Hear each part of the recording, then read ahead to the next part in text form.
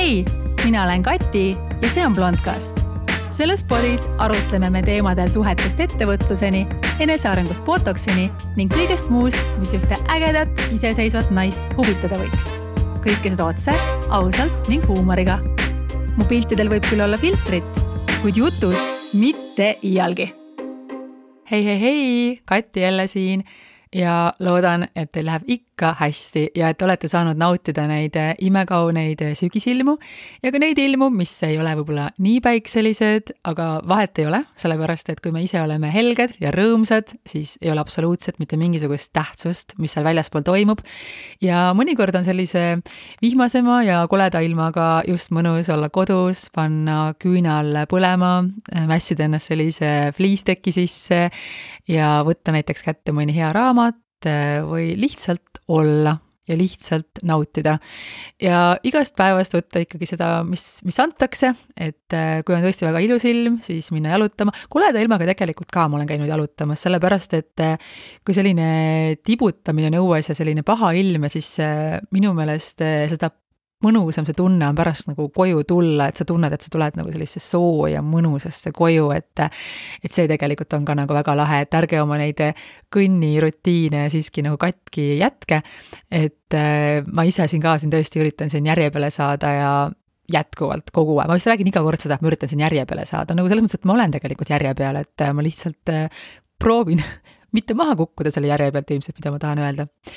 Minu nädal on olnud väga selline kiire jälle ja oli ka siis üks selline huvitav asi minu elus või esimene selline uus kogemus ja see uus kogemus oli siis see, et Tallinn Tools palus mind siis enda Kuldnõela show'le modelliks. Ja ma ei ole mitte kunagi varem midagi sellist teinud ja väga kihvt pakkumine. Ma loomulikult võtsin selle suure hurraaga vastu, sellepärast, et mulle väga meeldib teha erinevaid uusi asju. Ja Tallinn Toolsiga ma olen teinud varem siis fotosid, ma olen pildistanud nende riideid. Ma olen Mariga, kes on siis Tallinn Toolsi looja, tema sõbranna. Ta on mulle väga kallis sõbranna ja juba väga pikaaegne sõbranna. Ja mul endal on Tallinn Toolsi riideid juba siis ajast, kui Tallinn Tools oli siis sellises väikses puumajas kuskil Kadriorus. Ja see on üks brände, mida ma ise armastan ja seetõttu mul tõesti väga-väga hea meel selle võimaluse üle. Aga natukene ärevaid asju oli siin ka, ärevaid momente, sellepärast, et mõned päevad siis enne seda show'd teatas mu assistent, et on väga-väga haige. Ja kuna me puutusime enne seda ka just päris tihedalt kokku, siis esimene mõte oli loomulikult see, et appi, ma loodan, et see ei ole nüüd see koroona, et mõlemad oleme siis vaktsineeritud, kuid suhteliselt ka varakult ja praegu arvestades, et mis siin toimub, et siis riske võtta ei saa ja ta tellis endale siis ka koju siis selle testimise brigaadi nii-öelda, aga see võttis päris kaua aega, et nad kohale jõudsid isegi vist paar päeva ja seega ma tegin siis ka päev enne seda show'd siis igaks juhuks selle testi ka ise ära, selle kiirtesti, et olla kindel, et vähemalt mina olen siis nagu turvaline, sellepärast, et seda riski ei saa võtta lihtsalt, et sa lähed teadmata ise lähed sellisesse rahvarohkesse kohta, kus tõesti modellid, kõik rahvas, kõik oleme seal jalad, pead, kõik käed koos ja kõik meikimine, soeng, et see on päris selline hästi palju sellist lähikontakti. Et ühesõnaga, testisin ära, olin ilusti negatiivne, olen vaktsineeritud ja tundsin ennast üsna niimoodi julgelt sinna minnes. Ja ma tegelikult ise tahaksin ääremärkusena ka tõesti tervitada kõiki meditsiinivaldkonna töötajaid ja tõesti minu ülim austus teile, sellepärast, et ma kujutan ette, et praegu see väsimus ja stress ja kõik see, et see on meeletu, et suur aitäh teile, pidage vastu ja vähemalt mina luban, et ma annan päriselt endast parima, et tänu minule vähemalt keegi sinna haiglasse siis ei satuks või vähemalt ma tõesti teen enda poolt kõik, mida ma saan. Igatahes läksin siis sinna kultuurikatlasse ja pidime siis minema siis proovi. Ja siis erinevatel asjaoludel, millest ma päris täpselt aru ei saanudki, juhtus nii, et meil seda proovi tegelikult siis ei olnud, ilmselt oli kas seal mingi kellaajaline arusaamatus või mine võtta kinni, igatahes meil ei olnud proovi. ja mina, kes olen siis ilmselt olin seal ainus, kes polnud üldse mitte kunagi lava käinud, mitte kunagi lava näinudki, et siis teades, et ma pean minema sinna lavale, sinna Kuldnõela show'le ilma selleta, et ma olen seda ruumi üldse näinud, korraks võttis nagu päris kõhedaks.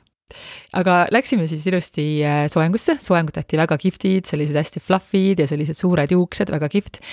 Siis järgmiseks oli meik. Meik oli väga siis teistmoodi, sellepärast, et mul on elus üldse väga vähe meiki tehtud, võib-olla kas mingisugune 5 korda või kindlasti alla 10 korra elu jooksul. Ja siis erinevad, siis seal oli see, me pandi kuidagi nagu istuma siis niimoodi nagu kanatõrrel, eks ju, ja siis need meikarid käisid siis meist üle, et üks tegi mingit ühte asja, teine tegi teist asja. Päris täpselt ei saanudki aru sellest süsteemist seal ausalt öeldes, et väga teistmoodi kui see, kui sa ise lähed üksinda meiki. Aga ja hästi palju sellist nagu ootamist, et võib-olla, et tunni aja istumise peale võib-olla tegeletakse sinuga siis 10 minutit, sellepärast, et see on hästi teistmoodi. Teistmoodi kui siis tõesti, et kui sa lihtsalt lähed, kui sinule nagu pühendutakse ja küsitakse, et mida sa soovid, et siis seal tegelikult ei ole nii, et seal ikkagi väga konkreetselt oled sina see nukk, kellele tehakse täpselt nii, nagu on vaja, mis on selle show iseloom, kuidas sa siis matchiksid selle visiooniga, mis on disaineril ja ühesõnaga väga teistmoodi ka huvitav kogemus. Meikar siis mulle seda spreid näkku lastes, selline väga siis tuntud meikar ja lausa aukartust äratav oli mul seal tema toolis istuda. Kui ta mul seda meigi põhja siis nagu näkku lasi, siis ta lihtsalt tegi sellise märkuse, et väikse muigaga, et ta on selle meigiga siis siin seenioride vastu armulisem. Mina, kes ma nagu nii olin freaking närvis. Ma ei tea, kas mul oli seda kommentaari vaja, aga vähemalt ma sain siis selle armulise meigi põhja. Ja lisaks sellele, kuna ma olin väga hoolikalt siis ennast ette valmistanud selles mõttes, et ma ikkagi käisin enne maniküüris ja pediküüris ja ma käisin ka spreipäevituses, sellepärast, et mõtlesin, et ma olen selline valge vares, et nagu võiks olla selline jumeka, me ikkagi laval ja inimesed vaatavad ja see meikar loomulikult jätnud ka mainimata, et ma olen üsna oranž. Et siis mitte, et ma ei oleks olnud enne närvis, aga need tüdrukud siis, teised tüdrukud, kes seal show'd olid väga toredad ja väga armsad ja tõesti nagu väga olid nagu toeks selles mõttes, et no worries ja kõnnid ja kõik on hästi ja whatever ja see oli nagu väga suureks abiks. Ma suutsin astuda ka 5 minutit enne lavale minekut oma kontsa rõvedalt katki, sellepärast see põrand, mis meil selles riiete vahetus suures ruumis oli selline, ma ei oska seda seletada, aga nagu iga 15 sentimeetri tagant oli siis selline suur auk, et selline tõeline kontsa killer. Aga Karolin Kuusik kohe jooksis tõi mulle musta teipi ja tegime selle kontsa ilusti kiirelt korda, et see läks hästi ja lavale minekuga oli siis väga selgelt see, et sa lähed sinna lava taha, eks ju, me oleme seal ilusti järjekorras, meil on kõigil 2 outfiti, et sa käid seal lava peal ära, siis sa vahetad riided ära, lähed uuesti järjekorda ja laval oli põhimõtteliselt väga lihtne loogika, et sa kõnnid tempokalt kuni musta täpini, fikseerid 5 sekundit, vaatad kaamerasse, naeratad ja siis kõnnid tagasi tempokalt paremalt poolt, sest et teine modell hakkab juba samal ajal sulle vastu tulema. Põhimõtteliselt, Kati, you got one job, nagu you got one job. Ja siis loomulikult, kui ma seda lava nägin sealt siis lava tagant piiludes, ma nägin, et wow, õnneks see lava on vähemalt põrandaga samas tasapinnas, ehk see lava ei ole kõrgem, ehk vähemalt kui ma kukun, ma ei kuku alla kuskilt. Et ma nagu lihtsalt nagu võib-olla komistan, eks ju. Et see oli juba väga, see tõmbas mul kohe juba väga palju nagu stressi maha. Okei, minu kord, mind lükati siis sinna lavale, kõnnin siis sinna kaamerate poole, ma ei tea, mul tuli kohe jälle selline paralleel, et see Matrixi film, eks ju, ma ei tea, kes on näinud Matrixi esimest ja teist osa, ma ei mäleta isegi kummas osas see oli, aga kui on need kollid, need mingid monstrum kollid sinna kosmoselaeva tahavad sisse pääseda, siuksed nagu, kellel on hästi palju silmasid ja siuksed nagu metallist sabad on taga nagu ja siis nad otsivad nagu neid inimesi seal, ma ei tea, kas hääle või ma ei tea, mille peale. Ja kui te kõnnid seal laval ja seal ees on lihtsalt pime, sest need kaamerad on nagu hämaras, aga sa näed neid ümaraid klaase, nagu sa näed neid kaamerate, fotoaparaatide, seal on selline nagu meri, et see on päris huvitav nagu view, et tõesti aga ühesõnaga ma kõndisin ja see muusika oli väga tempokas ja kuna mul on musikaalne kõrv, et siis tegelikult see ei ole nagu option, et ma kõnnin muusikast mööda, et ma pidin ikka päris kiiresti vudima nagu, et selle muusikaga nagu rütminas kõndida, tegelikult vist ei pea, aga ma ei saa kõndida nagu mitte rütmis. Anyways, aga mul oli nii hea hoog sees on ju ja kuna ma vaatasin ka otse, mitte oma varbaid, siis ma ei tea, kus kohas see must täpp oli, kuhu maani pidin kõndima, ma udasin sellest mustast täppist nagu täiega paar meetrit üle. Mis tähendab seda, et ma keerasin nagu kapitaalselt pekki ilmselt mingisuguse video, ma keerasin pekki ilmselt mingisugused fotod, sellepärast, et ma ei näinud seda musta täppi ja ma olen seenior ja mul on silinder silm ja please, palun tehke see täpp järgmine kord nagu suurem või järgmine kord võib-olla tõesti oleks hea mõttega seal proovis ära käia. Igatahes sellest täppist ma panin täiega mööda ja ma teadsin, et nüüd 5 sekundit fikseerid, naeratad. Aga mida ma tegin?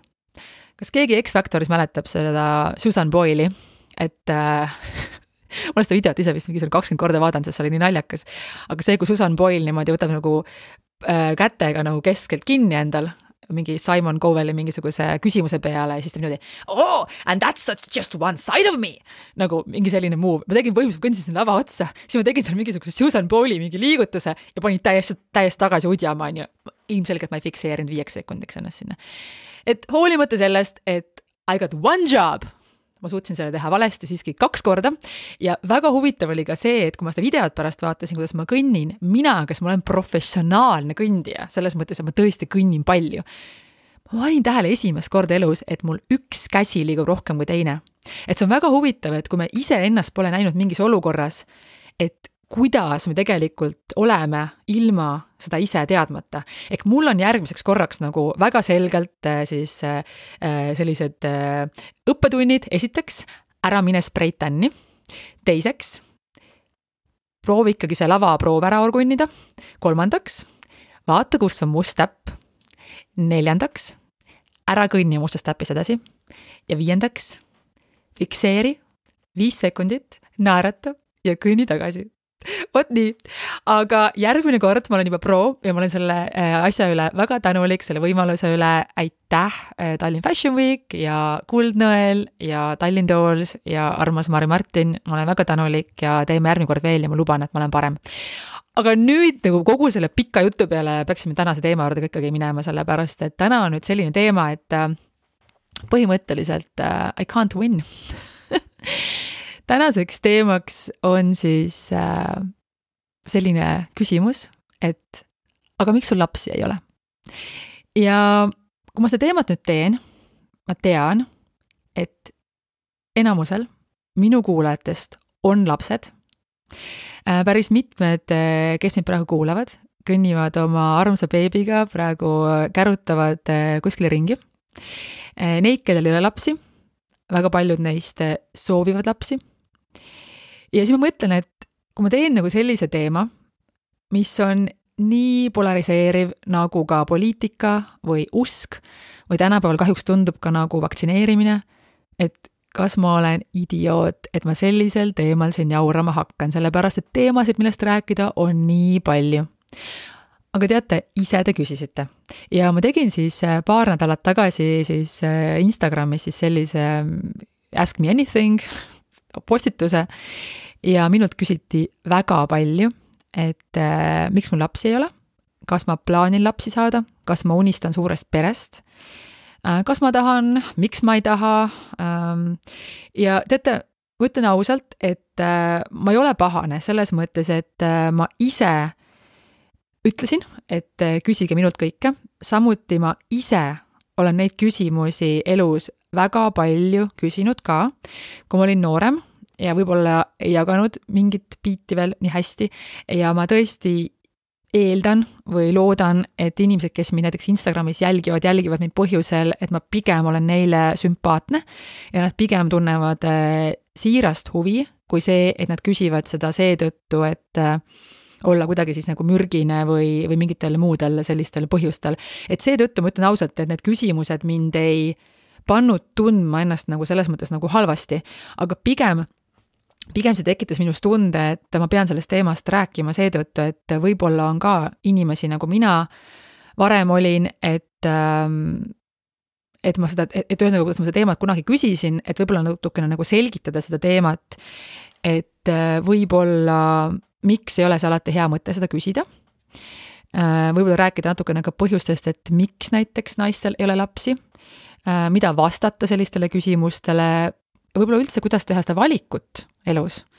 Ja räägin ka sellest lühidalt, et siis miks siis minul ei ole lapsi, ehk ma ka jõuan siis lõpuks ka selle vastuseni. Aga mis puudutab üldse seda küsimist, et miks mul pole lapsi, et see ei ole üldse mingi uus teema siis siin Instagramis, vaid seda teemat on siis minu käest ka ju küsitud elu jooksul väga-väga palju.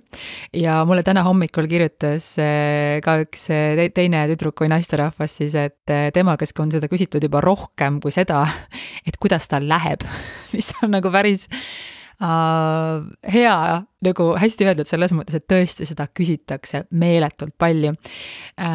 Kui ma olin ülikoolis ja ma läksin ülikooli siis pisut hiljem kui teised, ehk ma läksin ülikooli 28-aastaselt, siis ma mäletan, et mingis vahetunnis siis üks 20-aastane hästi armas tüdruk küsis mu käest, et kas mul on lapsi, ma ütlesin, et mul ei ole. Ja ta oli nii ehmatanud, et hakkas kohe nagu, et oi, aga et nüüd sa oled ju, kohe pead lapsed tegema, sest kohe on juba liiga hilja. Ja ma olin täitsa hämmeris, aga ma sain aru, et tema on 20, tema jaoks ma tundungi vana, sellepärast, et minu jaoks tundus 25-sena, isegi juba, ma ei tea, 28 vana, et see, ta vaatabki mind, et ma olen vanem inimene. Ma ise olin samasugune noorena, et ma arvasin, et need, kes on must 5 või 10 aastat vanemad, on kuidagi nagu vanad. Siin ei ole mitte midagi teha. Ja ma ei pahandanud ka sellepärast, et see tüdruk oli tõesti nagu ülinunnu ja ta oli siiras ja ta päriselt mõtles ka nii. See on nagu okei. Aga igasugused muud asjad ka selles mõttes, et kõik see surve ja kõik see asi, et mul näiteks endine sõbranna ka, kes sai lapse ja siis see teise lapse hakkas oma siis tuli mulle siis oma beebiga külla ja hakkas mulle ikkagi rääkima ikkagi sellest, et sa ikkagi enne ei saa aru, mis on tõeline armastus ja ikkagi emaks olemine on alles siis sa saad aru, mis on elu mõte. Nagu, ma olin nagu just lahutanud oma abielu. Et selles mõttes mõnikord võib-olla me inimestena peame ka vaatama võib-olla natukene seda, et kellele me mida räägime ja kellelt me mida küsime ja millises olukorras ja mina olen nagu väga kaugel sellest, et olla maailma kõige taktitundelisem inimene. Ma olen oma küsimustega ja oma ütlemistega inimeste elus väga palju haiget teinud, sellepärast, et see ema soovitus, et Kati, loe vähemalt 5, kui sa ei jaksa lugeda 10, enne kui sa ka midagi ütled, et see on mul alles vanemas eas kohale jõudnud ja ma olen ikkagi veel päris tuline mingites oma arvamustes, et see, kui ma praegu räägin, et me peaksime enne mõtlema, mida me ütleme, see on natukene ka selline note to self, et ma kindlasti ei räägi, et ma olen ideaalne, et lihtsalt, et see oleks nagu selge kõigile. Aga lihtsalt, et mõnikord tõesti, et see laste teema võib olla tõesti selline päris hell ja ka seoses selle viimase ajaga üks selline Eestis ka tuntud inimene, kes hiljuti abiellus ja tal on ka laps. Instagramis kirjutasime, siis ma kirjutasin talle, et et ma olen nüüd lahutatud ja ta vastas mulle selle peale nii, et no näed, aga kui ta oleks seda ikkagi lapse saanud, siis ta ikkagi poleks lahutanud, et sa oleksid ikkagi pidanud see lapse saama.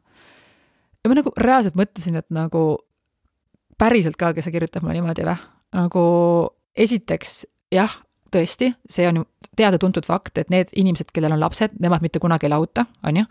Ja teiseks vaatame, kus sa ise oled paari aasta pärast oma eluga, selles mõttes, et tema ei ole oma mehega olnud nii koos, nagu mina olin enne, kui ma lahutasin, et ma lihtsalt mõnikord nagu ei suuda ära imestada ikkagi seda, et nagu inimesed, please, et ma üritan jääda viisakaks ja ma olin seekord ka viisakaks, aga nagu mida sa vastad? Ega siin ei olegi midagi muud vastata, kui lihtsalt imestada.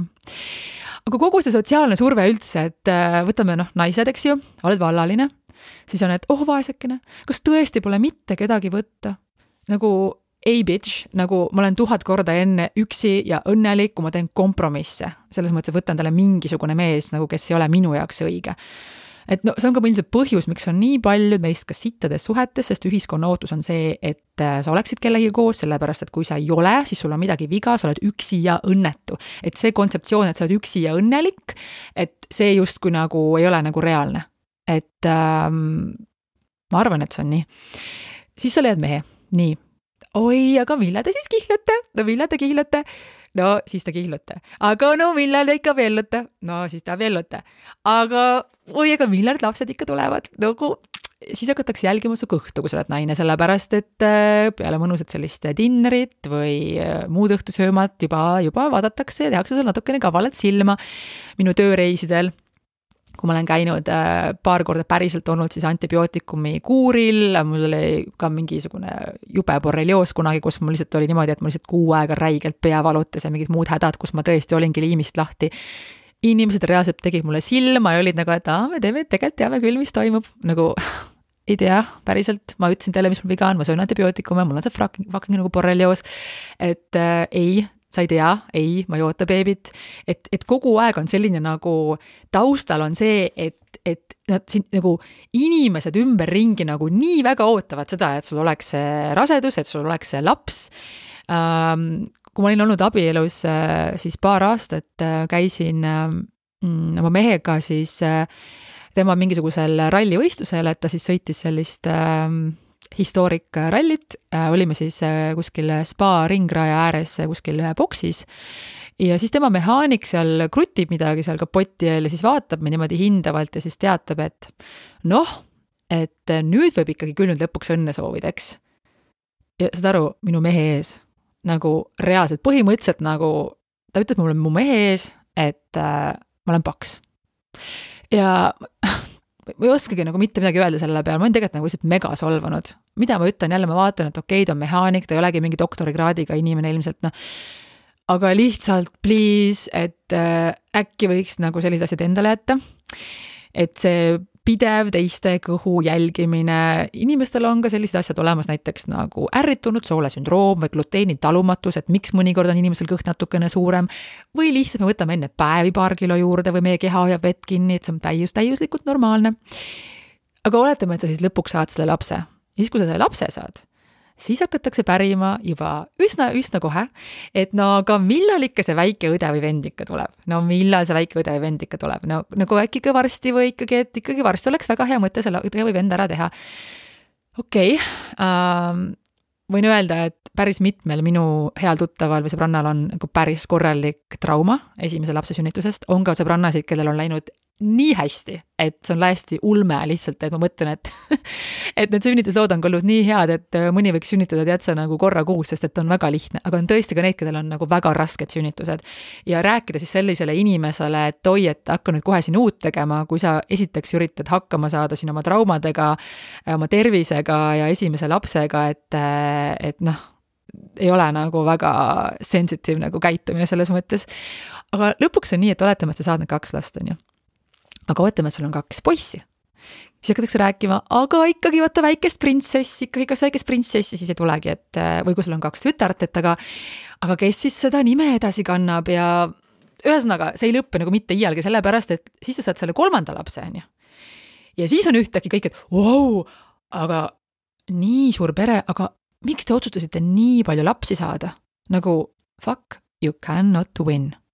Kui sul ei ole just täpselt 2 last, kellest 1 on poiss ja teine on tüdruk. Või tegelikult nali, sellepärast, et kui sa oled need lapsed saanud pigem nooremana, siis hakatakse küsima õige peagi, et aga pesamuna, kas seda pesamuna siis tõesti ei tule? Et, või kui sul on 1 laps ja sa oled juba näiteks veidi vanem, et siis hakatakse küsima, et aga kas sa ei kahetse, et sul ainult on 1 laps. Et mida ma nüüd tahan selle jutlusega siin öelda on nagu see, et põhimõtteliselt, et kõik need asjad, sul on kogu aeg on mingi surve. Sul ei ole põhimõtteliselt õiget varianti sellepärast, et kogu aeg küsitakse, et millal järgmine, mis nüüd, kogu aeg on sul justkui mingisugune taak, et mis oleks nüüd see järgmine samm. Et äkki me inimestena võiksime keskenduda kõigepealt sellele, et me saaksime oma praeguse sammuga hästi hakkama, me läksime õnnelikud ja iga asi omal ajal. Aga miks siis ei ole ikkagi hea mõte küsida teiselt inimeselt, et miks su lapsi ei ole? Et esiteks, minu arvamus on see, et küsimus, et kas sul on lapsi, minu meelest ei ole halb küsimus, sellepärast, et kui me oleme seltskonnas ja näiteks tutvume uute inimestega, siis me üritame võib-olla leida mingisugust ühist teemat või ühist sellist pinda, et näiteks küsida, et kus kandis sa elad või mis vallas sa töötad või kas sul on lapsi. Minu arust see küsimus on nagu okei, see on jälle sõltuvalt inimesest, on inimesi, kellele see küsimus ka ei ole okei. Minu meelest see on nagu okei, kui keegi tahaks lihtsalt teada, et kas mul on temaga midagi ühist või et küsida seda. Aga kui ma ütlen nagu, et ei ole ja sellele järgneb siis nagu see, et aga miks sul ei ole see, et see nagu võib-olla on see, kus minu arust nagu võib-olla väga okei nagu enam ei ole, sõltub väga palju kui loomulikult olukorrast, et kas inimene on sulle lähedane, kas inimene on sulle võhivõõras, aga see, kas nagu lihtsalt küsida, kas sul on ja siis vastuse peale siis kohe nagu edasi liikuda, et kui seda, et teisel inimesel ei ole lapsi, okei, no selge, räägite teistel teemadel, et mitte nii, et mul ei ole, siis ütled, mul on 3, 5 ja 6 ja siis ülejäänud tunni räägite lastest, sellepärast et tegelikult ka võin ilmselt öelda nende päris paljude naiste ees, kellel ei ole lapsi, et kui sa saad päris võõra inimesega tuttavaks, siis lastevaba või lastetu inimesega rääkida seejärel siis nagu tund-paar oma lastest tegelikult võib-olla ei ole nagu kõige põnevam teema nagu siis sellele inimesele, kellel ei ole lapsi, et kindlasti on ka nagu teisi teemasi, mille üle võiks nagu arutleda. Aga see selleks, et kui küsijal endal ei ole lapsi, kui me räägime nüüd siis sellest, et kui keegi küsib, et miks sul ei ole lapsi, siis kui küsijal endal ei ole lapsi ja see küsija ütleb, et mul ei ole lapsi, et kas ma tohin küsida, et miks sul ei ole lapsi, et see võib olla mõneti nagu mugavam vastata, kui see, kui küsijal endal on lapsed, sellepärast, et kuidas sa vastad ühele emale, miks sul lapsi pole, ilma, et sellest tekiks kuidagi mingisugune nagu halb vibe.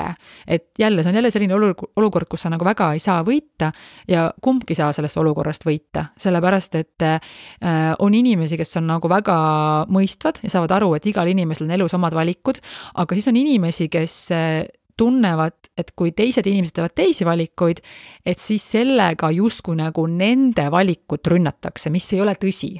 Aga see kõik sõltub jälle sellest, et kui intelligentne on inimene.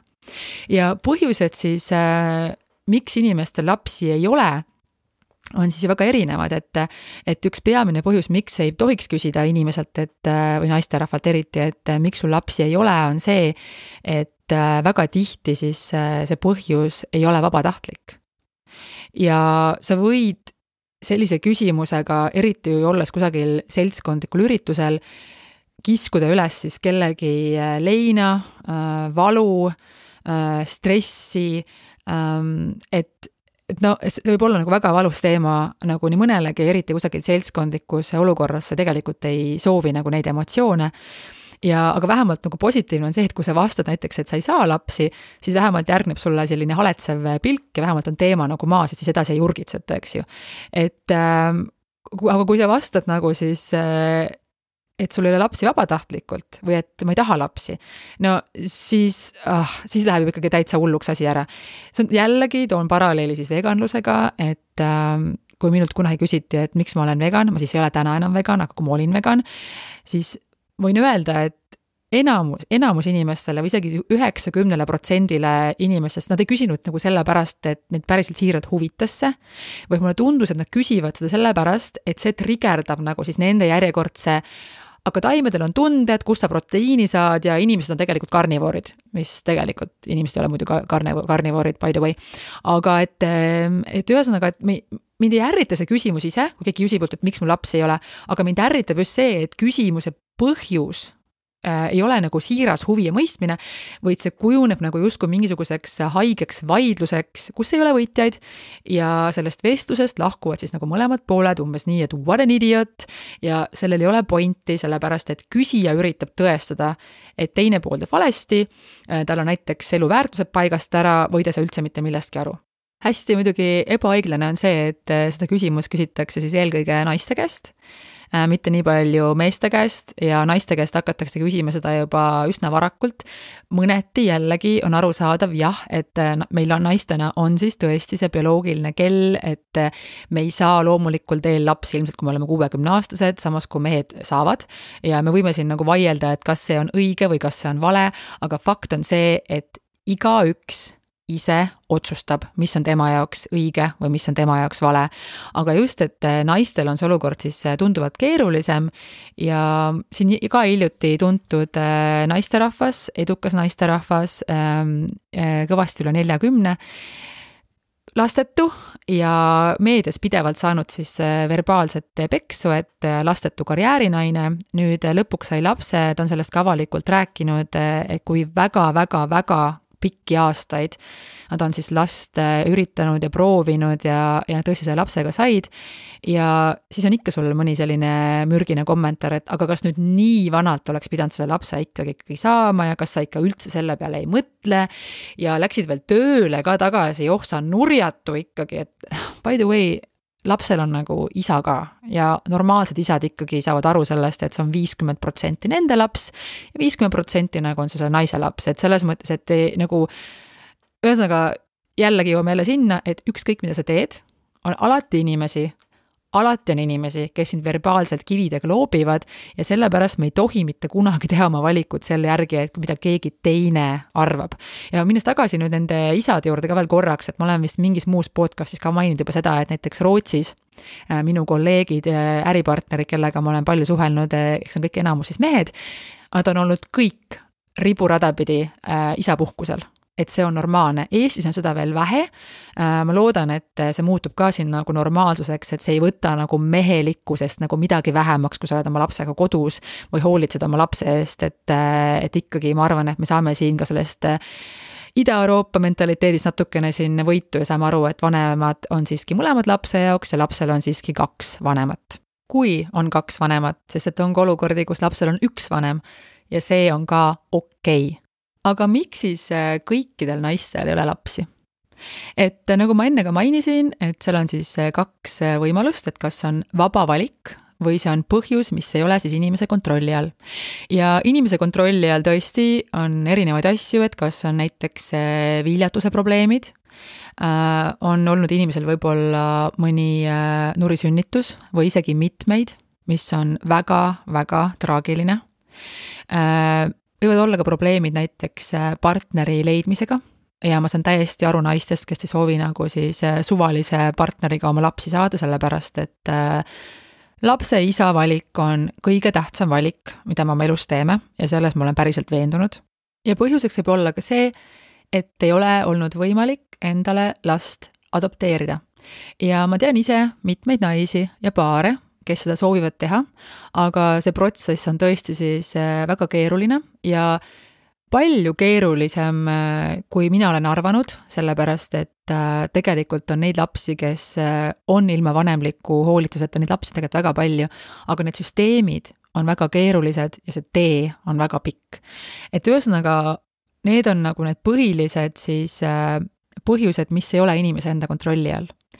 Aga siis loomulikult on ka põhjused, mis on inimese enda kontrolli all.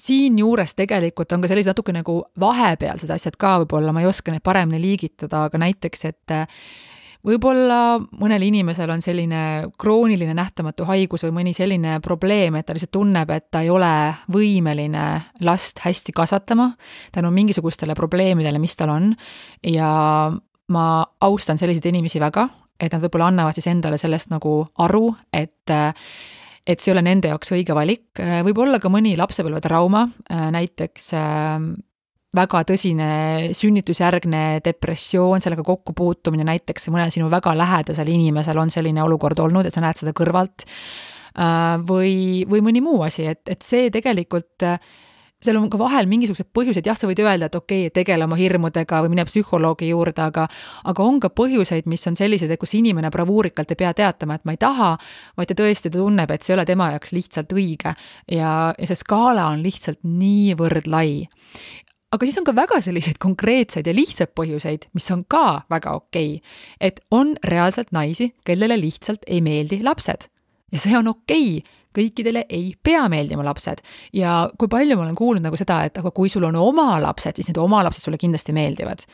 jah, ilmselgelt, kui mul oleks endal laps, siis ma tean seda päris kindlasti, et minu enda laps meeldib mulle suure tõenäosusega palju rohkem kui võõrad lapsed, sellepärast et emana me ilmselt arvame, et meie laps on see kõige ilusam, kõige andekam, kõige targem, käitub kõige paremini kasvatatud, kogu see paha ja kõik need muud pahad asjad tulevad kusagilt koolist ja lasteaiast, ropendamine, halb käitumine, et ma olen seda ise ju oma lapsepõlvest näinud, et kuidas näiteks minu sõbrannad nagu vanemad on minusse suhtunud. Et üks sõbranna kimmus kusagil suitsu, aga mina olin see paha, keda nagu siis vanemad arvasid, et mina viin selle tütre pahale teele. Või mul on sellist olukorda olnud siis noorena 3 korda, kus mul on olnud siis sõbranna, kes on olnud minust nagu väga palju pätim, aga mina olen saanud see tule enda peale. Et need vanemad kuidagi justkui nad nagu ei näe seda, et see nende laps nagu on tegelikult see marakratt, eks ju. Aga see selleks. Siis mis veel on põhjus, et miks on näiteks naine otsustab vabatahtlikult, et ta ei taha lapsi? Ta võib-olla ei taha lihtsad asjad, näiteks võib-olla ei taha teha kompromisse oma elukvaliteedi või une arvelt selles mõttes, et kuidas ta ennast tunneb, sest et lapse kasvatamine on suur töö, eriti emad teavad seda, kui suur töö see on ja tegelikult mul on ka paar sõbrannat, kes on öelnud, et kui sa ei ole päris kindel, et siis pigem ära tee last, sellepärast, et see on tõesti, see on suur töö ja see on suur kompromisside kunst, et võivad olla tõesti täitsa totakad nagu lihtsad põhjused, ma ei tea, vabadus, sõltumatus võib olla üks selline suurem, ilmselt ka laiem põhjus, et kui sul lapsi ei ole, sa saad teha rohkem elus seda, mida sa tahad, sa ei pea tegelikult kellegagi arvestama selles mõttes, et sa tahad nagu kogu aeg jooksu pealt otsustada, kuhu riiki sa kolid või mida sa teed, sa oled täiesti fleksibel. Jah, lastega on neid asju võimalik ka teha, aga see on lihtsalt keerulisem ja kui me paneme lapse siis esikohale oma elus või päris tihti emad tegelikult teevad seda, see tuleb kuidagi ikkagi mingisugusest ema instinktist, sellepärast, et me võime öelda, et jah, et kõige tähtsam oled sa ise endale, aga ma saan aru sellest, et emal on seda väga raske nagu praktikas nagu läbi teha, et laps ei ole sulle kõige tähtsam, eks ju. Et teoreetiliselt see on väga loogiline, aga praktikas on seda väga raske nagu teha. Ka võib-olla selline põhjus nagu muretsamine, et kui sul on laps, et siis tegelikult isegi siis, kui see laps on 18 ja kolib omaette elama, kui sul on laps, sa muretsed tema käekäigu pärast terve elu. Terve elu sa soovid, et tal läheks hästi, terve elu sa armastad teda ja terve elu sa muretsed ta pärast. Ja on inimesi, kes reaalselt siis tunnevad, et see on nende jaoks võib-olla liiga suur koorem, nad võib-olla ei tunne, et nad soovivad sellega tegeleda, see lisab neile ka mingisugust stressi ja nad on valinud, et nad siis võib-olla just peamiselt sellel põhjusel ei soovi näiteks lapsi saada. On ka inimesi, kes on õnnelikus paari suhtes, nad on näiteks õnnelikus abielus ja nad tunnevad, et nende perekond on juba täiuslik, nad ei soovi seda mingil viisil siis võib-olla kuidagi nagu muuta või isegi kardavad siis selle rikkumist, mis on jällegi selline kahetine teema, sellepärast et meestel on võimalik ju alati ümber mõelda, et ei ole ilmselt harvad need olukorrad tõesti, kus mees ja naine on koos ja otsustavad, et nad ei soovi lapsi ja lõpuks, kui nad on näiteks mõlemad 45-aastased ja olnud koos 20 aastat, siis see mees otsustab, et tegelikult ma ikkagi tahan lapsi. Ja siis vahetab see naise näiteks teise naise vastu välja, aga sellel naisel siis enam ei ole valikuid. Et see on, ütleme, selline põhjus, et see on selline naisena ma ütlen, et sa pead ikkagi väga kindlad olema siis ka nagu selles iseendas, et kui selline asi juhtub, et sa tead, et see on sinu valik. Sellepärast, et kui juhtub nii, et see mees ümber mõtleb, siis väga raske on kindlasti selles olukorras olla, sest siis on väga suur oht nagu selleks, et sa võid ära kibestuda, et seetõttu ka ükskõik kui kindlas suhtes sa oled, et sa pead ikkagi välja mõtlema nagu seda ilmselt, et mis sa ise päriselt tahad. Ühesõnaga lisaks siis unele, ma ei tea, seksuaalelule, tervisele, rahalised põhjused kindlasti on üks.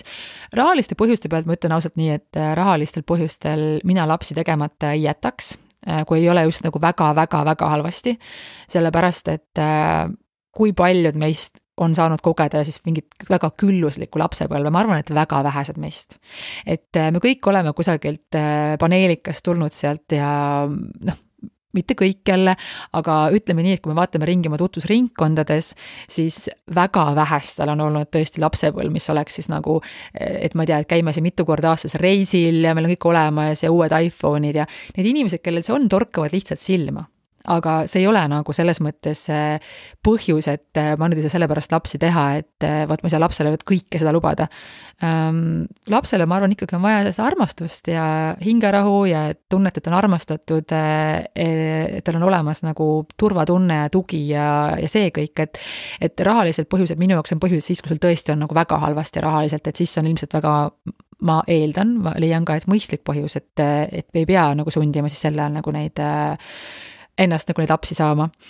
Siis on igasugused muud põhjused ka, millest võib olla selline üks suurimaid põhjused võib olla ka see, mille peale ma olen ise mõelnud väga palju, on see, et kui mina sündisin, oli maailmas umbes täpselt 4,5 miljardit inimest. Täna on maailmas peaaegu 8 miljardit inimest.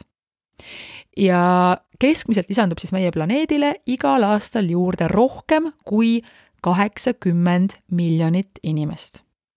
Ja tõesti, et on teadlasi, kes usuvad siis, et selleks, et meil kõigil jätkuks puhast vett ja toitu, on hea piir planeedile Maa umbes selline 10 miljonit inimest, mis tegelikult saavutatakse juba enne aastat 2050 ja aastaks 2100 ennustatakse siis, et planeedil Maa on 13 miljardit inimest.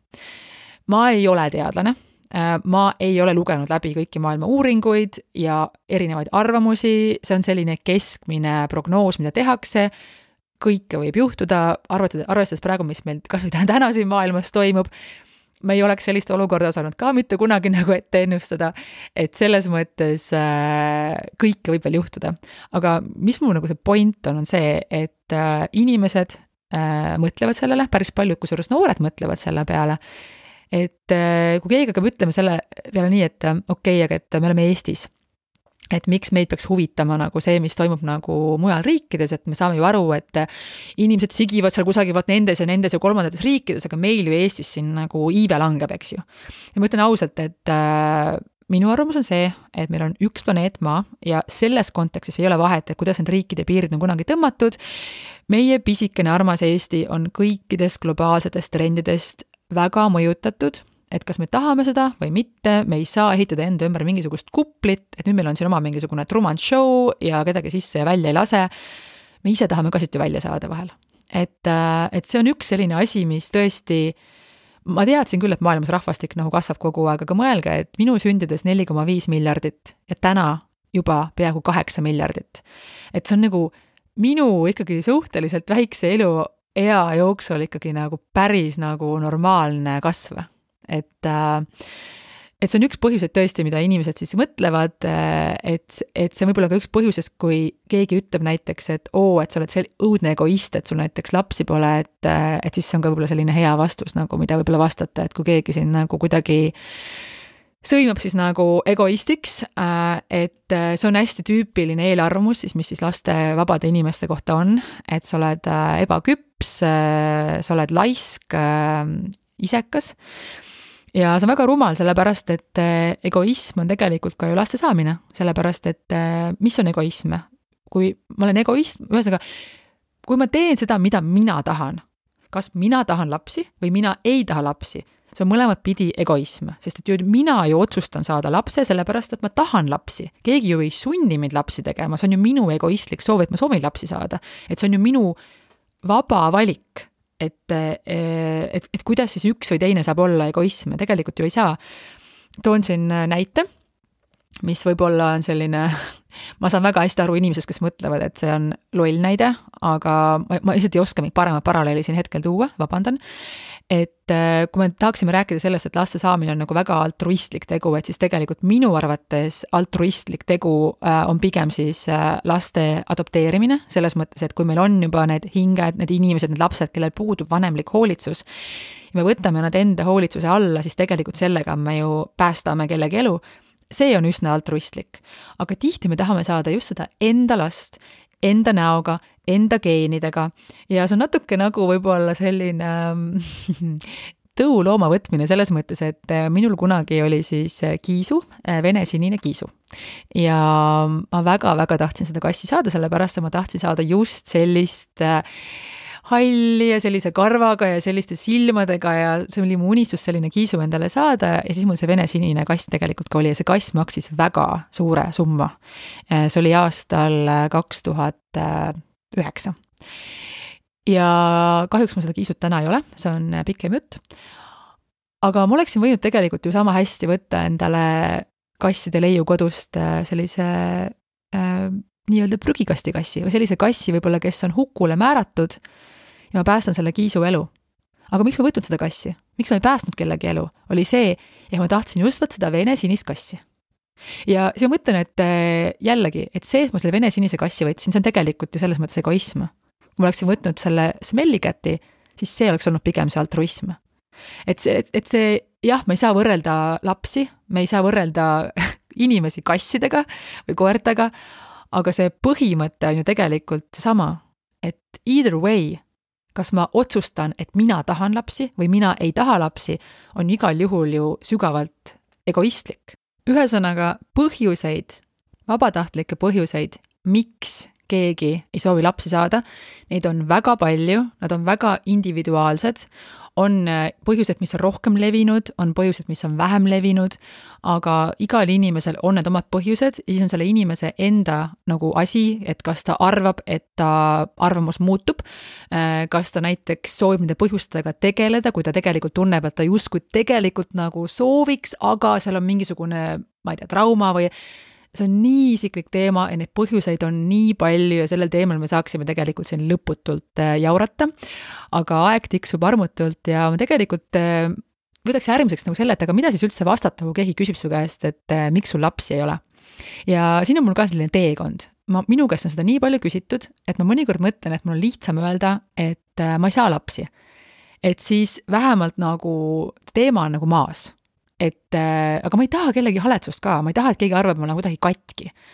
Siis mul on mingisugune faas olnud, kus ma tunnen, et mul käib see nii närvidele, et ma tahaks kohe vastata nagu nipsakalt. Et kui keegi küsib mu käest, et miks sul pole lapsi, ma tahaks kohe selle peale öelda, et aga miks sul on?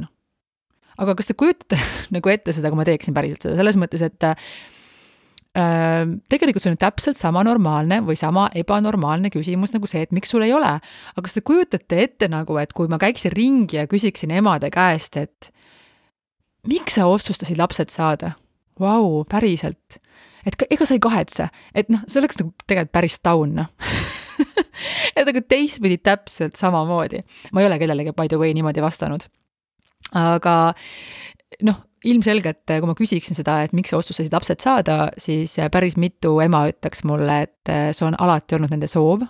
Nad tahtsid last saada ja see teistpidi annab tegelikult ju ka vastuse neile, näiteks miks mul ei ole last võib-olla, et näiteks kui väga lihtne on siis tuletada sealt, et kui inimesel ei ole lapsi, et äkki ta siis ei soovi lapsi, äkki see ei ole olnud alati tema unistus ja ei ole olnud tema soov, et tegelikult on väga nagu loogiline. Ja. Aga võib-olla selline hea viis on lihtsalt teema lihtsalt kõrvale juhtida viisakalt, et kui keegi küsib, et miks sul lapsi pole, sa võid öelda näiteks, et mul pole lapsi, aga ma olen väga nagu mind väga huvitavad vaatavad need teemad. Või sa viid nagu selle teema nagu rahulikult kõrvale näiteks, et ja siis räägid nagu millestki muust ja jutu ajamine läheb niimoodi mõnusalt nagu edasi, kas ma ei tea, räägite mingist reisimisest või mingisugusest hobist ja see annab kindlasti ka mingisuguse signaali, et see ole teema, millel sa tahad nagu arutleda või see ei ole sinu arvates päris selline nagu kohane teema, eks ju. Sa võid vastata ka lihtsalt, et ei, et ma lihtsalt ei soovi lapsi ja ma ei pea oma valikut nagu argumenteerima, mis võib jälle kõlada natukene nagu nipsakalt, aga mõnikord sõltuvalt siis sellest, et kuidas on küsitud, mõnikord võib-olla peabki natuke nipsakamalt vastama, sellepärast et küsijatel on väga erinevad motiivid. Jah, on tõesti siis inimesi, kes on siirad ja isegi natuke pisut naiivsed, nad ei saa aru, et see küsimus võib-olla ei ole kohane, aga on ka inimesi, kes reaalselt sa näed, et nad lihtsalt üritavad jälle midagi urgitseda ja lõpptulemus on see, et nad üritavad sulle selgeks teha, et su eluväärtus on paigast ära. Ja sellisel puhul ma arvan, et natukene nipsakam vastus, mis need suu kinni paneb, on täiesti õigustatud. Sa võid selle inimese käest, kes küsib, et miks sul lapsi pole, küsida ka vastu, et aga räägi mulle palun, et miks see on sulle oluline. Sa võid öelda, et sul on elus hetkel teised prioriteedid ja viid jälle teema kõrvale. ütled, et ei ole sinu jaoks hetkel õige aeg, siis on muidugi hakkab tulema vastus, et see tiktak juba oled nii vana, blablabla, ühesõnaga siin on ka tegelikult vastus olemas. Mina isiklikult olen selle eest hoolitsenud näiteks, et ma saaksin lapsi ka hiljem. Või sa võid vastata näiteks, et väga hea küsimus, et ma ise küsin endalt, näed sama iga päev. Või mis iganes, ütledki, et ma ei saa lapsi ja anna mulle, palun ulata mulle rosoljet sealt laua teisest otsast. Et ma ei oska öelda, et mis on päriselt see õige vastus, et tegelikult ma arvan, et see hästi palju ikkagi sõltub sellest olukorrast ja sõltub küsijast. Minul on tihti väga erinev vastus erinevatele küsijatele, sõltuvad sellest, mida ma näen, et mis on selle küsija siis motiiv. Kui tegemist on siira huviga, siis päris tihti see inimene saab minu käest ka siira vastuse. Kui ma näen, et tegemist on urgitsemisega, siis ma kas lõpetan teema ära viisakamalt või pisut siis nipsakamalt, sõltuvalt olukorrast. Ja kui ma olen otsustanud näiteks, et ma ei soovi lapsi, siis vastused on ka kohe kiired tulema, et oi, küll sa ümber mõtled ja sul on veel aega ümber mõelda ja siis on need vanad head, et enne sa ikka ei saa aru, kui sul ikka on ja tead, nendele mõtleks ka nii, et kui emadus teeb väga õnnelikuks ja ma tean, et see teeb väga õnnelikuks ja ma tean päriselt as a fact, et tõesti, et seda armastus, mis sul oma lapse vastu on, ei suuda ema nagu kirjeldada neile, kellel ei ole lapsi. Ja ma usun seda päriselt, siiralt ma usun seda, et see on päriselt nii. Aga need inimesed, kellel ei ole lapsi, nemad ei tea, mis tunne see on. Ehk siis see ei ole ka neilt nagu midagi ära. Et need inimesed ei saa tunda puudust nagu sellest asjast, nad saavad tunda küll puudust, on ikkagi inimesi, kes väga tahavad lapsi, aga sa nagu, see ei ole nagu neilt midagi ära nagu see, kui neil ei ole seda kunagi olnud. Et nad ei ole selle pärast nagu automaatselt õnnetumad, et sina oled tänu sellele väga palju õnnelikum, et sul näiteks see laps on. Sellepärast, et need inimesed, kellel ei ole lapsi, nad tegelikult ei tea, mis tunne see on. Ilmselgelt, kui sul see laps on, sa ei kujuta enam ette, et sul ei ole seda last. Sa ei kujuta ette, et sul ei ole seda armastust, seda tunnet, aga see on teistmoodi kui siis, kui sul näiteks ei ole lapsi, sellepärast, et sa ei saa nagu väga tihti, sa ei saa tunda puudust asjadest, mida sa ei ole kogenud, sest et sa lihtsalt ei tea. Et see ei ole nagu selles mõttes mingisugune õnnetus või mingisugune, et ma olen nüüd selle pärast vähem õnnelik, mul on teised asjad, mis mind teevad õnnelikuks, eks ju. Ja ma tahaksin siin ka toonitada seda, et kui on mõni inimene, kellel on lapsed, ja kellel käib tohutult närvidele, siis kellel käivad tohutult närvidele naised, kellel pole vabatahtlikud lapsi, siis minu soovitus on küll siin nagu hästi hoolega järele mõelda, et miks see nii on. Kui sa oled ema ja sulle käivad närvidele need naised, kellel pole vabatahtlikud lapsi, mõtle hästi hoolega järgi. Mina arvan, et ma tean miks. Ma ei hakka seda välja ütlema. Aga ma tean ka seda, et õnnelikud emad ja emad, kes on tõesti nagu oma valiku üle õnnelikud, nad on rõõmsad, nad armastavad oma lapsi, nemad ei ole siis kuidagi ärritunud nende peale, kellel ei ole lapsi. Minu sõbrannadel on kõikidel lapsed paari üksiku erandiga ja ma tõesti, ma ütlen ausalt, et nad on väga-väga õnnelikud ja mitte keegi neist ei arvusta mind selle pärast, et mul ei ole lapsi. Aga kuidas nagu teha seda valikut, et kas ma peaksin need lapsed saama või ma ei peaks need lapsi saama ja see on nagu tõesti üks küsimus, mis on mind sõna otseses mõttes nagu ruineerinud siis viimased 20 aastat. Kui ma ainult saaksin selle aja tagasi, mis ma olen kulutanud selle peale, et mõelda, kas ma peaksin lapsi saama või mitte. Ma ei saa seda aega mitte kunagi tagasi. See aeg, ma olen mõelnud selle peale, ma isegi ei tea, kas ma iga kuu, iga nädal, see on kuskil alateaduses kogu aeg täpselt sama armutult tiksub nagu see tiktak, nagu see bioloogiline kell, see mõte, et kas ma peaks, kas ma ei peaks, kas ma peaks, kas ma ei peaks. Tohutult masendav selles mõttes, et sa ei suuda seda otsust nagu, seda otsust on nagu väga raske niimoodi vastu võtta, ma ei saa ka seda peast välja. Kui mind kuulab nüüd keegi, kes on alla 30 ja kelle näiteks ei ole praegu püsisuhet, või on mingid muud asjad, mis elus tahad teha, siis ma soojalt kuula vanemat inimest, et viska see teema peast välja, nii kauks, kui sa saad 30 ja siis vaata edasi. Ära nagu kuluta oma noorust selle peale, et selle teemaga lasta ennast nagu ruineerida. On naisi, kes teavad juba väga varakult, et nende väga suur unistus on pere ja lapsed ja see on tõeline õnn, sellepärast, et see, kui sa tead, mida sa tahad, see on nii äge ja siis sa oskad ka astuda neid vajalikke samme.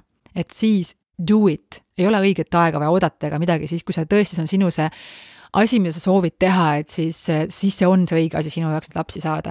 Aga kui sa ei suuda seda otsustada, sa ei tea, kas sa tahad, justkui tundub, et ei taha, aga äkki nagu peaks, ela oma elu, tee igasuguseid muid asju ja hakka selle peale pisut hiljem mõtlema kui mina, et mul hakkas see mõte vist kohe peast tiksuma, kui ma enam-vähem täisealiseks sain. Jah, see on loomulikult tõsi, et meie naiste viljakus hakkab siis nagu suure kiirusega langema sellest ajast, kui me oleme umbes 35-aastased, aga võib olla ka viljakuse probleeme väga palju noorematel, võib olla ka naisi, kes saavad lapsi väga palju vanemas eas, nii et see on ikkagi nagu väga-väga individuaalne teema.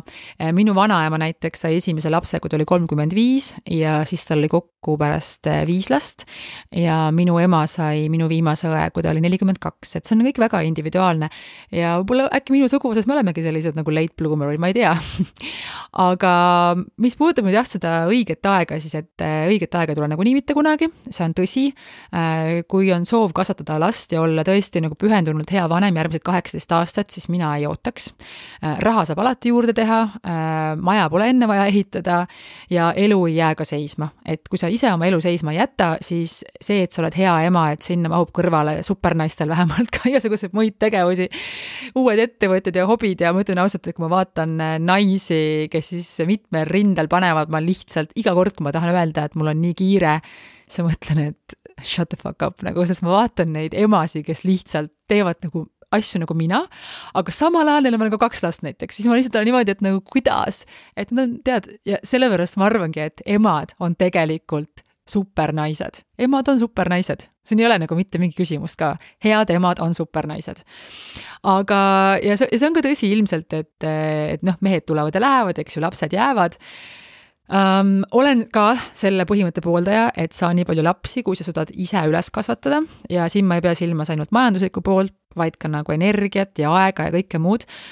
Kordan veel kord juba 100. korda, et lapse isa valik on ilmselt kõige tähtsam valik sinu elus, et selle kõrval on suht savi, kellega sa abiellud või kellega sa ühise kodu ostad, lapse isa jääb sinu ellu mingil kujul elu lõpuni. Ja kui ei ole ka partnerit, aga sa väga tahad last saada, siis ma ei laseks ennast heidutada nagu nendel inimestel, kes ütlevad, aga lapsel on ka isa vaja või mida iganes. Kui me räägime nüüd suhetes, mis on nii-öelda siis nagu sitad suhted, siis ma olen 100% seda meelt, et üksikul vanemal, kes on siis, suudab pakkuda sellist tervet kodu rahu, hingerahu ja sellist tervet keskkonda, siis on kindlasti see lapsel parem lapsepõlv kui lapsel, kes kasvab üles, kui kodus on siis pidev negatiivne energia, karjumine, peksmine või mingi joomine või mingisugune muu probleem, et see on jällegi nii individuaalne, et siin ei saa nagu, teised ei saa siin nagu mitte midagi ikkagi nagu öelda.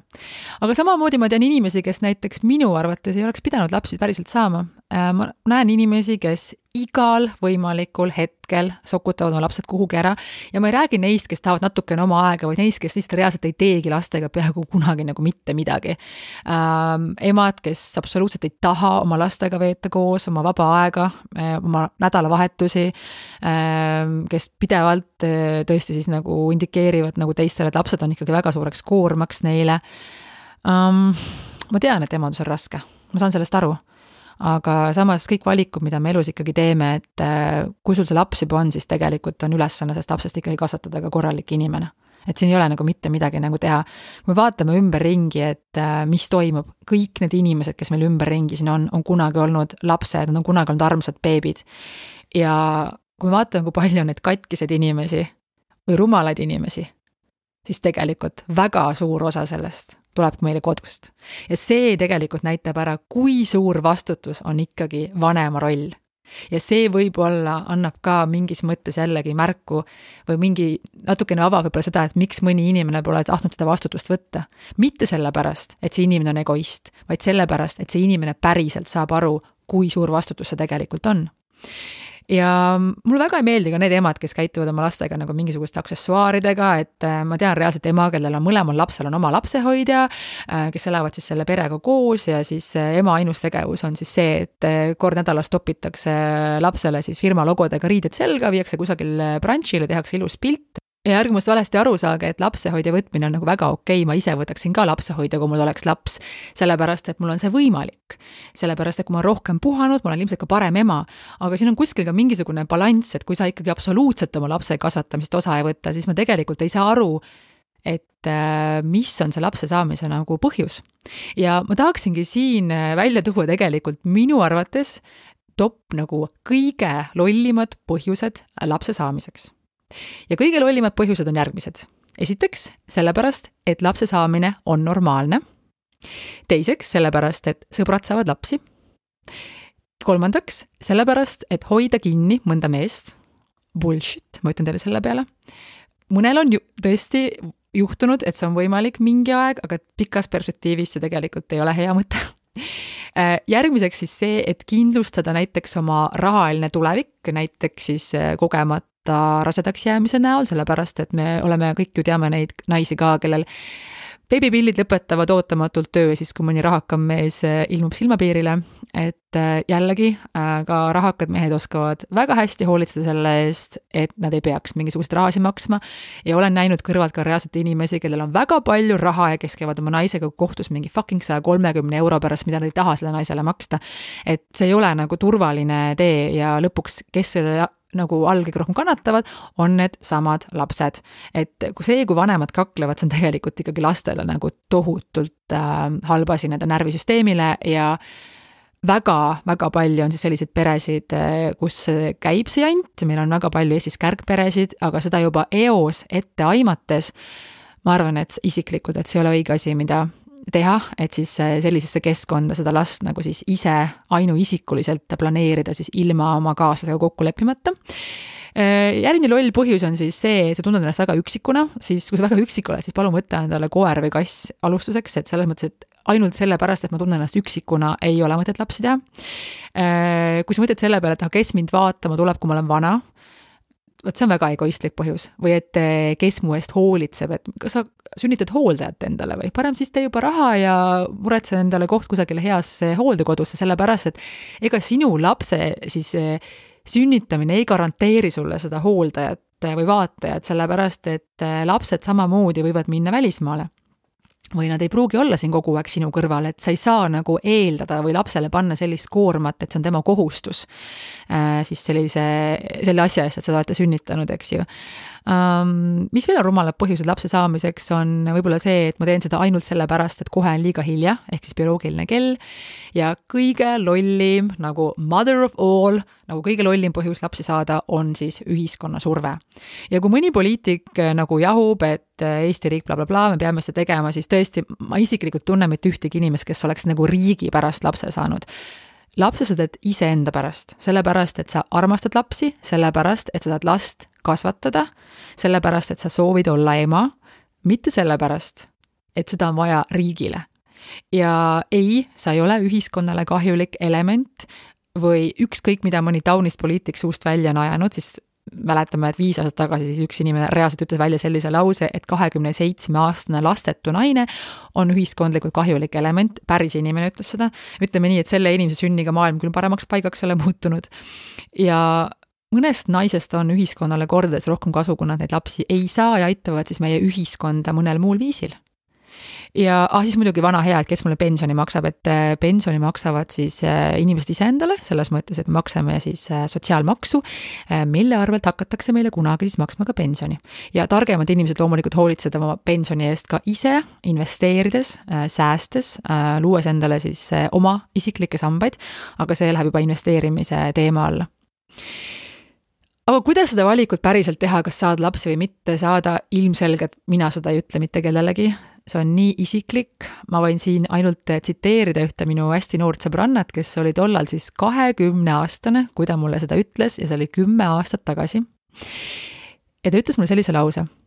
Kati, kui sa ei saa lapsi, siis võib-olla kahetsed, võib-olla ei kahetse. Suure tõenäosusega sa ei kahetse, aga võib-olla sa kahetsed, tegelikult sa ei tea.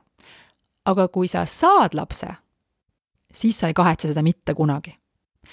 Ja sellepärast ma usun, et kui sa oled väga kahe vahel ja kõik muud tähed sinu elus on justkui õiges kohas, siis lapse saamist tegelikult sa väga-väga suure tõenäosusega siiski ei kahetse. et selles mõttes see valik tundub lollikindlam ja tõesti, ma arvan, et väga paljud emad minuga siinkohal ka siiski nõustuvad, et oma lapse saamist sa ei kahetse mitte iialgi. Ja nüüd jõuamegi sinnamaani, kus ma siis vastan sellele küsimusele, et miks minul lapsi pole. Ja ma otsustasin vastata mitte nipsakalt ja mitte blokeerivalt ja mitte teemat kõrvale juhtides, vaid kohe päris siiralt. Ma tean, et ema olemine on kõige raskem amet maailmas. See on kõige suurem vastutus, mis ühele naisele on antud. Samuti ka kõige suurem rõõm. Ma ei ole kunagi mõelnud või ma kunagi ei mõelnud nagu noorena, et see on isegi nagu option või isegi nagu mingisugune valik, et mul ei ole lapsi. See oli kuidagi nii juurdunud see mingisugune klassikaline selline maailmapilt, et loomulikult ma käin koolis, siis ma teen karjääri, siis ma leian mehe, abiellun, mul tuleb üks laps, mul tuleb teine laps, et see kuidagi, ma ei näinud isegi mingisugust võimalust, et see ei läheks nii.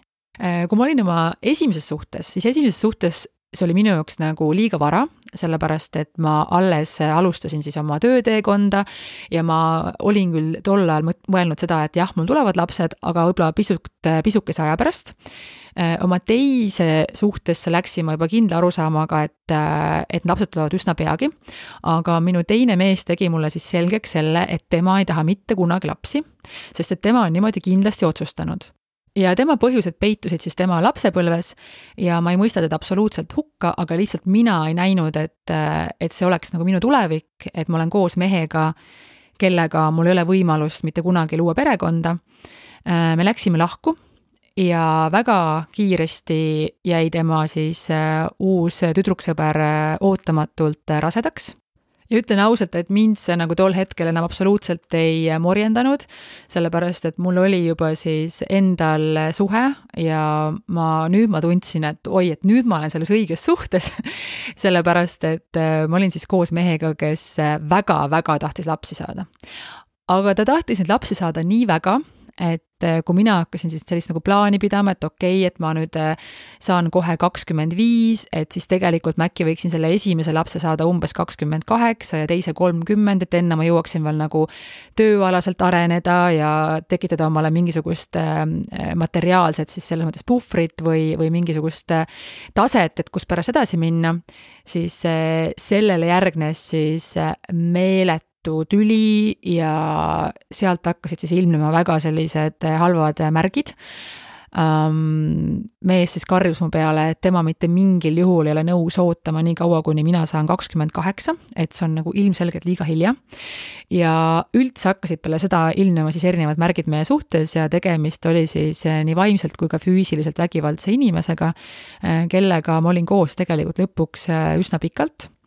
Aga ma võin ainult öelda seda, et ma olen õnnelik ja tänulik selle eest, et mul selle inimesega lapsi ei ole, sellepärast, et kui mul oleks selle inimesega laps, siis see, et minu lapsel oleksid täna nagu siis terved närvid või rääkimata sellest, et ta oleks nagu siis stabiilne lapsepõlv, et see ükski inimhing tegelikult ei vääri seda, et kui sa juba eos saad aru, et see ei ole õige, et sa teed seda kellelegi, et jah, et tõesti siis mul oli mees, kes väga agressiivselt tahtis minuga lapsi, aga nende laste elu oleks olnud nagu karm ja ilmselgelt ma selle inimesega poleks nagu nii kokku jäänud, väga suure tõenäosusega me oleksime kakelnud kohtutes sinnamaani, kui lapsed saavad täisealiseks ja tõesti see, et millise kodu me anname oma lastele ja ka närvisüsteemi me anname oma lastele, see on väga oluline. Eriti vaadates seda, kui sa vaatad inimesi ümberringi, et kus nad kõik on tulnud, ega siis minu selle sama eksmehe perekonnas oli ka siis nii, et tema isa oli alkohoolik, tema isa oli vägivaldne, et siis selline muster, et läks minul seekord siis niimoodi. Peale seda meest sain mina siis tuttavaks oma eksabikaasaga ja me abiellusime. Ja see oleks tõesti olnud võib-olla minu jaoks siis see koht, kus ma oleksin võinud lapse saada, selles mõttes, et mul oli väga ilus mees, mul oli ilus ja rikas mees, kes oleks siis lapse eest kindlasti hästi hoolitsenud, ta oli siis ka minu eest hästi ja ta oli igatepidi hea ja isegi kui me poleks kokku jäänud, oleks sellel lapsel olnud siis ka kindlasti ka hea elu. Aga ma olin mingil hetkel vastu võtnud sellise otsuse oma elus, et ma ei tee mitte kunagi sellist otsust ühepoolselt. Et minu jaoks lapse saamine on siis 2 inimese vaheline otsus, see on väga suur otsus, mis mõjutab 2 inimese elu ja minu mees oli siis see, kes lükkas seda natukene kogu aeg nagu edasi, et äkki pole veel ikka õige aeg ja ma ei suutnud seda teha selliselt, et ma nüüd ütlen talle tupsi teisi, et ma nüüd ootan beebit. Ja mingil hetkel, kui ma sain järjest rohkem aru ka sellest, kui erinevad me oleme ja ka sellest, et me ilmselt ei jää kokku, siis läks minult ka see teema nagu selles mõttes maha, et ma sain aru, et see ei ole ilmselt õige, et ma temaga saan lapsi ja järjest rohkem ma vaatasin ka seda, et kuidas minu elu areneb mingites teistes suundades ja suundades, mis teevad mind tegelikult väga õnnelikuks ja ma tegelikult olingi kogu aeg õnnelik ja ma ei tundnud, et minu elust oleks midagi puudu. Kui sa ei tunne, et su elus on midagi puudu, ja ma ei tundnud, et ma olen kuidagi poolik või katki, et ma ei ole ema, siis see tundus mulle, et see pressimine või see, et ma nüüd pean seda nüüd kindlasti tegema, et see ei ole ilmselt siis ka õige.